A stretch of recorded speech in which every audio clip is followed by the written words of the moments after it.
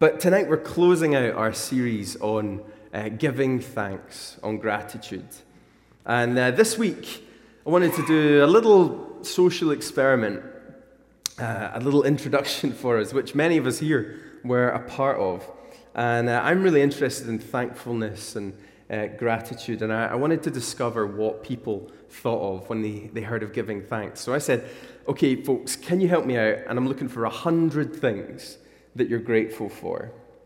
And I had a stonking response. 160 people are grateful for things, which is lovely. And we're just going to have a little look at that just now. And I want you to have a peek at some of the highlights and concerns that might come up. You'll see a few of them here. My first one was from my fiance, which is a win. And as we scroll down, you'll see food, bacon, which appears probably quite regularly. So maybe if we can just keep scrolling down the page, or let's see what else we've got. We have someone saying they were grateful for James McSporran's relentless commitment to wearing collars. It's very specific. It's our youth director. Self-referential statements like this one, someone was thankful for. Somebody put up a brilliant one that said, the friendship with people who disagree with me. And then someone underneath wrote, I disagree. And then someone said, being alive, I'm a cancer survivor. Someone said, being well enough to come off painkillers. Someone said, for grace, faithfulness, and patience from God and Kathy. That was a David Richards there. I think he leads this church. Someone said, champagne. That was a Elizabeth Libby Talbot there, who also leads here. The unique perspective each person brings to life and how that shapes and transforms us and helps us become more whole. Someone said, I live in the UK, and to be an independent woman, not restricted by cultures and custom, and especially to be able to step out the house whenever, at what time of the day and night, and know that I will not be harassed. That was from a friend of mine from years ago whose family came in from Pakistan seeking asylum. They added, and also bacon at the end of that. The fact my grown-up children want to spend time with me and with each other. Someone else wrote, today, just drop the mic right there. Barbecues in the rain with 3 generations of my family, and one of my oldest friends finished with, your ma. We'd be complete without that.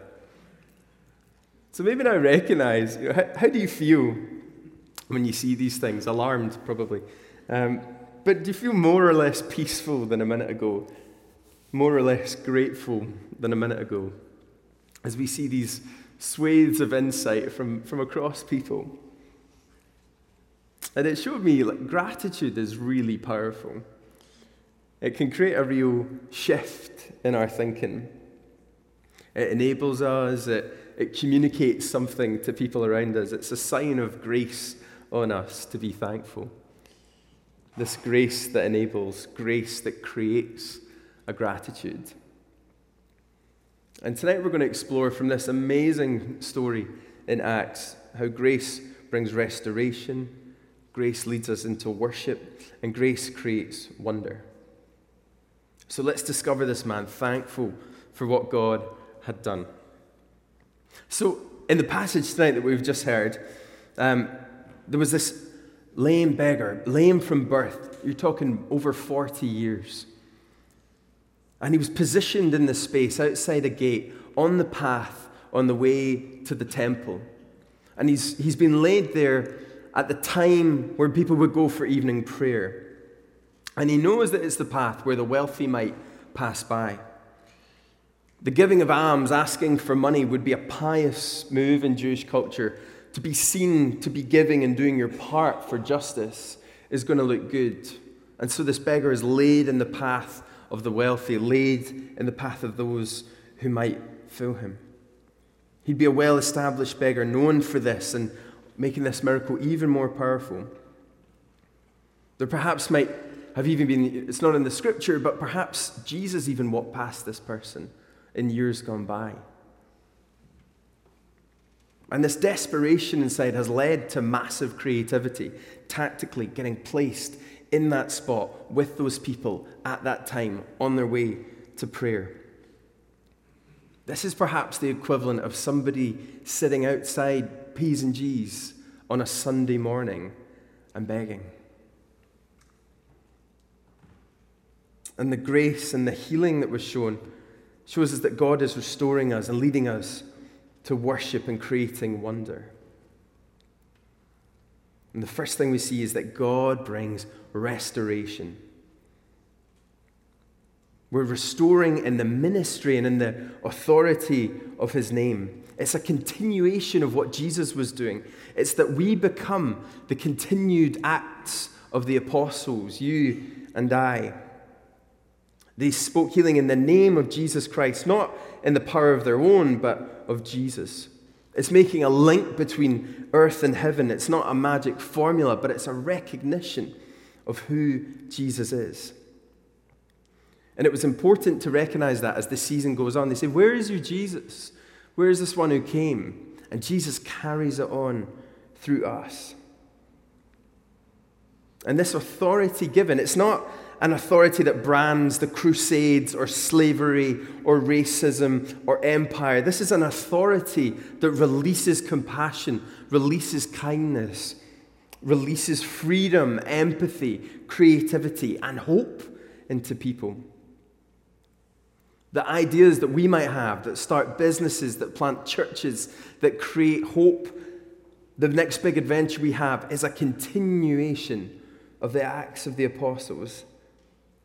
The initiatives, the charities, the art, the teachers, the recovery in us. Anytime we say, welcome to church, or God bless you, we continue the ministry of Jesus. You know, we can't do that by our own name. If I was to pray for someone in the name of Mark Cameron, what would probably happen is their hair would fall out. But we continue it in the name of Jesus. And when we think about that authority again, I wonder about the time I went to Parliament to meet someone in our church, Neil Stewart, to plan an event down there. And when I went to Parliament, I crossed through security and I went into the lobby. And if I wanted to get any further than the bookshop, I needed the authority of someone influential, Neil Stewart. And so I wait in the lobby, and Neil arrives, and I'm given a badge, and I'm signed in, and we go through the secret glass doors into the echelons and the corridors of power. And when I'm there under the authority of Neil Stewart. So if it were to happen that I needed to find a cash line inside and I left Neil Stewart, and if it were to happen that a security guard might bluntly ask me, who am I? It didn't help to say, my name's Mark Cameron. What does that matter? But I said, I'm here with Neil Stewart, thinking, that might get me somewhere. Maybe I don't need to pay for the coffee now. What he said was, you need to be by his side at all times. It's the authority that I'm carrying, and we have to be connected to the one carrying it. I'm here on someone else's authority, and I'm carrying on what they represent. Grace is enabling us to walk in authority. It enables us to go beyond where society lays us into the place where society says we cannot go. Grace enables us to go beyond where society lays us into the place where it says we cannot go. The beggar was laid outside the inner court of the temple in the public space, but he would have been kept outside of the closer places, the inner courts, due to the way that they interpreted his disability. So when he was healed, the beautiful moment happens when he gets up and he runs and he goes with them into the inner courts, into the place society said you cannot go. I wonder where the places society is saying to us, or we feel we cannot go. Where have we been laid at? Where have we been held from? Because this is a story that subverts the holding places of society in us. In modern day context, on the 1st of December 1955, a lady called Rosa Parks was arrested for refusing to give up her seat to a white passenger on a city bus in Montgomery, Alabama. The segregated area for white people was extended past where she was already seated. And the request came that she needed to move to the back of the bus. And famously, she refused. She made a stand there. She was arrested. And days later, over 40,000 people were boycotting these buses in a significant move towards equality in the USA, the place where society says that we cannot go, and it places us, can be subverted to the place where we enter into to bring justice, to bring response. She's exposing it. Grace restores us. It restores authority. It restores the places in society we can't go. And grace causes worship in us. We can see that the first response of this person was worship. It was to enter into the temple, to join with them in worship. If you might have grown up in a church like mine, you know the song, it's been going through my head all week, that this guy went, walking and leaping and praising God, walking and leaping and praising God.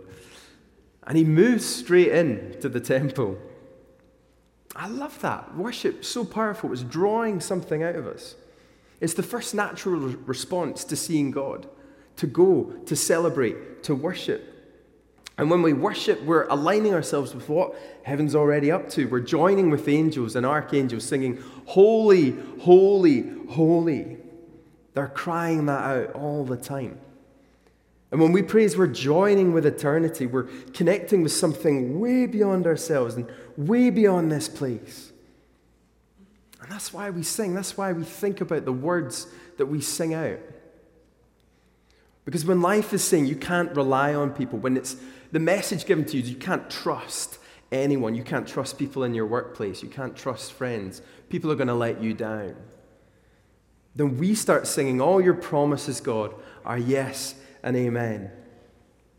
When life is saying you're awkward or weak or insignificant, we say the same power that rolled the stone away is alive in us today. King Jesus, we call upon your name. When the news tells us that love is being pummeled by division, by hate, by separation and persecution, we declare the grave and death is beaten. Love has won. When it feels like things are letting us down, we say, God, in faith, you are good. Somehow I'm holding on to that. Worship changes our perception, changes our perspective. Carl Lentz, who's a pastor of Hillsong in New York, puts it this way. He says, praise is a problem to your problem. Whatever's going on, when we begin to praise, our perception begins to change. What seems insurmountable, unclearable, begins to get ruffled. As in faith or as in discomfort, we look at these words of hope and faith. I know I worship because when I stop doing that, my vision gets fuzzy and I overcomplicate the world around me. I stop listening to people. I can get overwhelmed by slavery or persecution. I might believe that corporations and politicians actually do rule the world. But praise and worship interrupts that. It interrupts the thinking, which gives ourselves over to the way that the world wants. Our resentments, our failures, our guilt, our control, what we've abandoned, our sense of safety or threat. Worship is the place where God loves to meet these stories, these voices that happen inside us, this way we look at the world.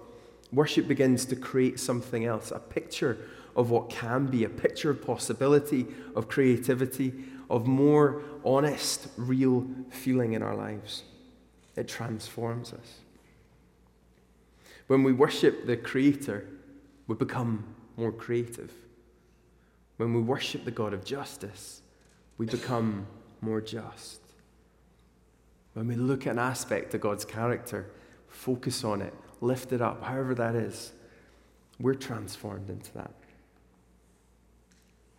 Grace restores, grace enables worship. It draws us in, and it enables wonder. And it's wonder that goes both ways. We become a sign and a wonder that points people to God. These miracles we read of are often known as signs and wonders, and I often thought, what on earth is that about? And really simply I think, well, a sign always points to something, and a wonder always makes you wonder something. So these signs and wonders are pointing us to something and helping us wonder. And I find this an amazing story. It's brought me wonder. It's brought me curiosity. It's brought up stuff in me. So I wanted to email a couple of friends of mine, Neil and Joe, who are brilliant friends from another Edinburgh Episcopal church.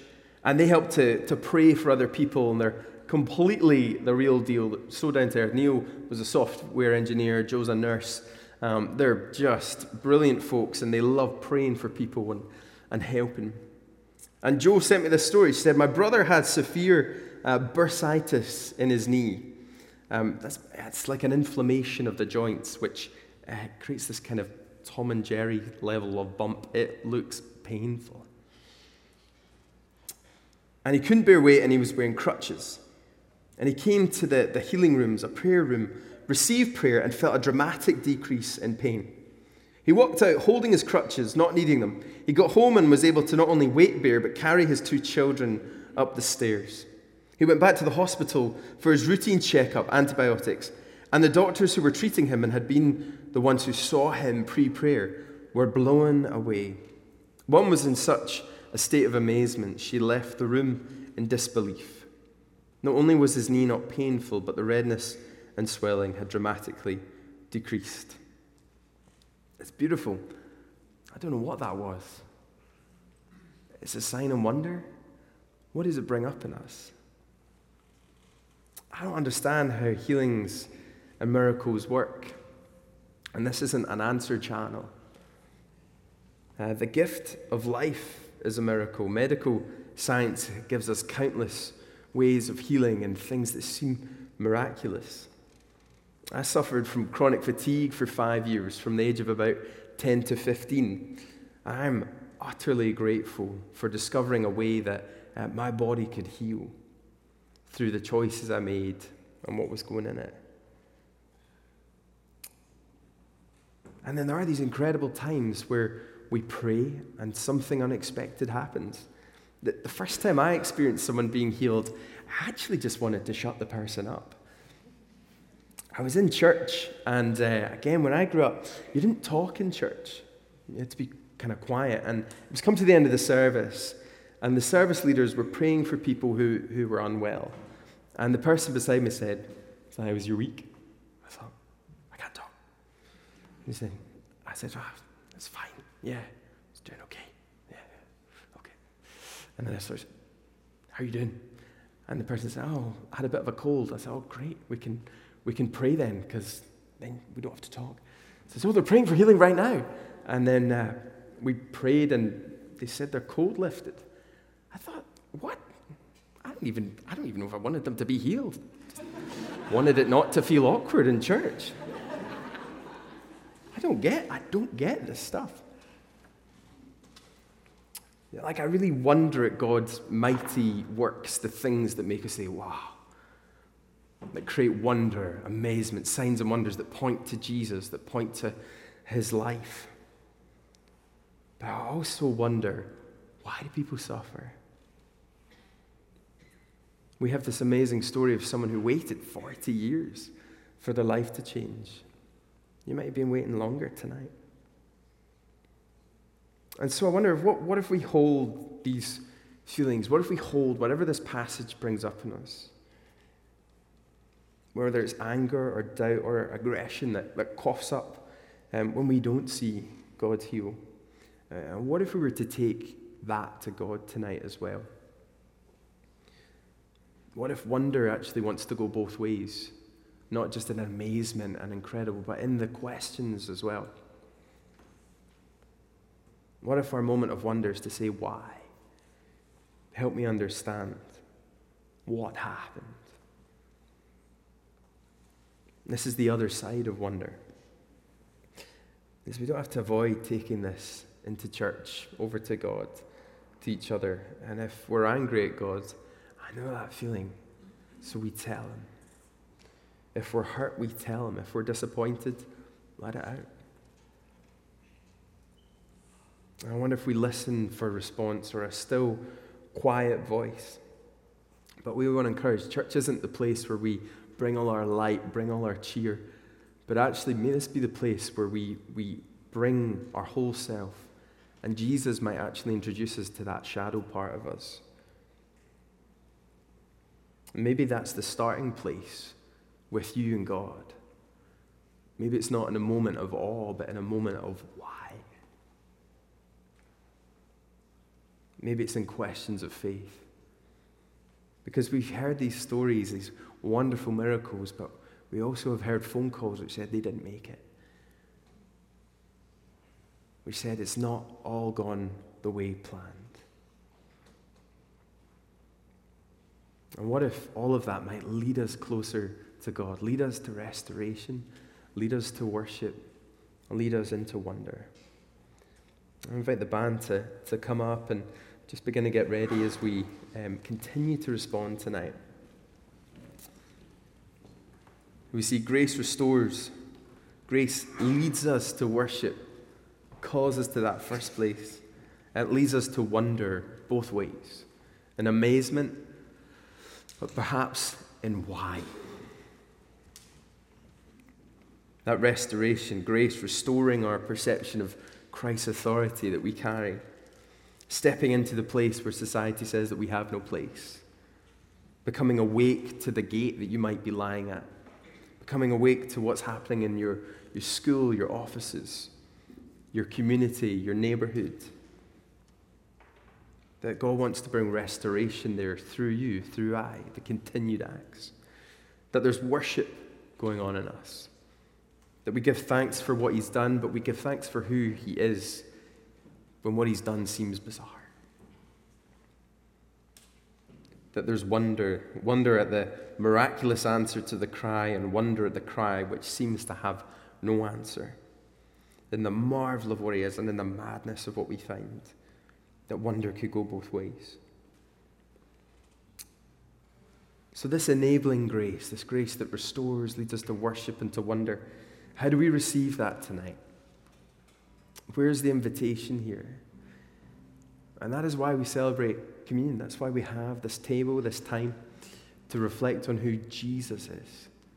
The one that we can come straight to tonight. That we don't have to wait and speak to someone else to get contact. That whatever's going on, we come straight to Jesus with whatever's going on in us. Maybe he wants to introduce you to himself tonight, to the grace and the wonder. Maybe he wants to introduce you to the parts which we've cleaved off from bringing to church or bringing into our faith. And whatever it is God wants to do, may you know his peace as we gather around the table tonight.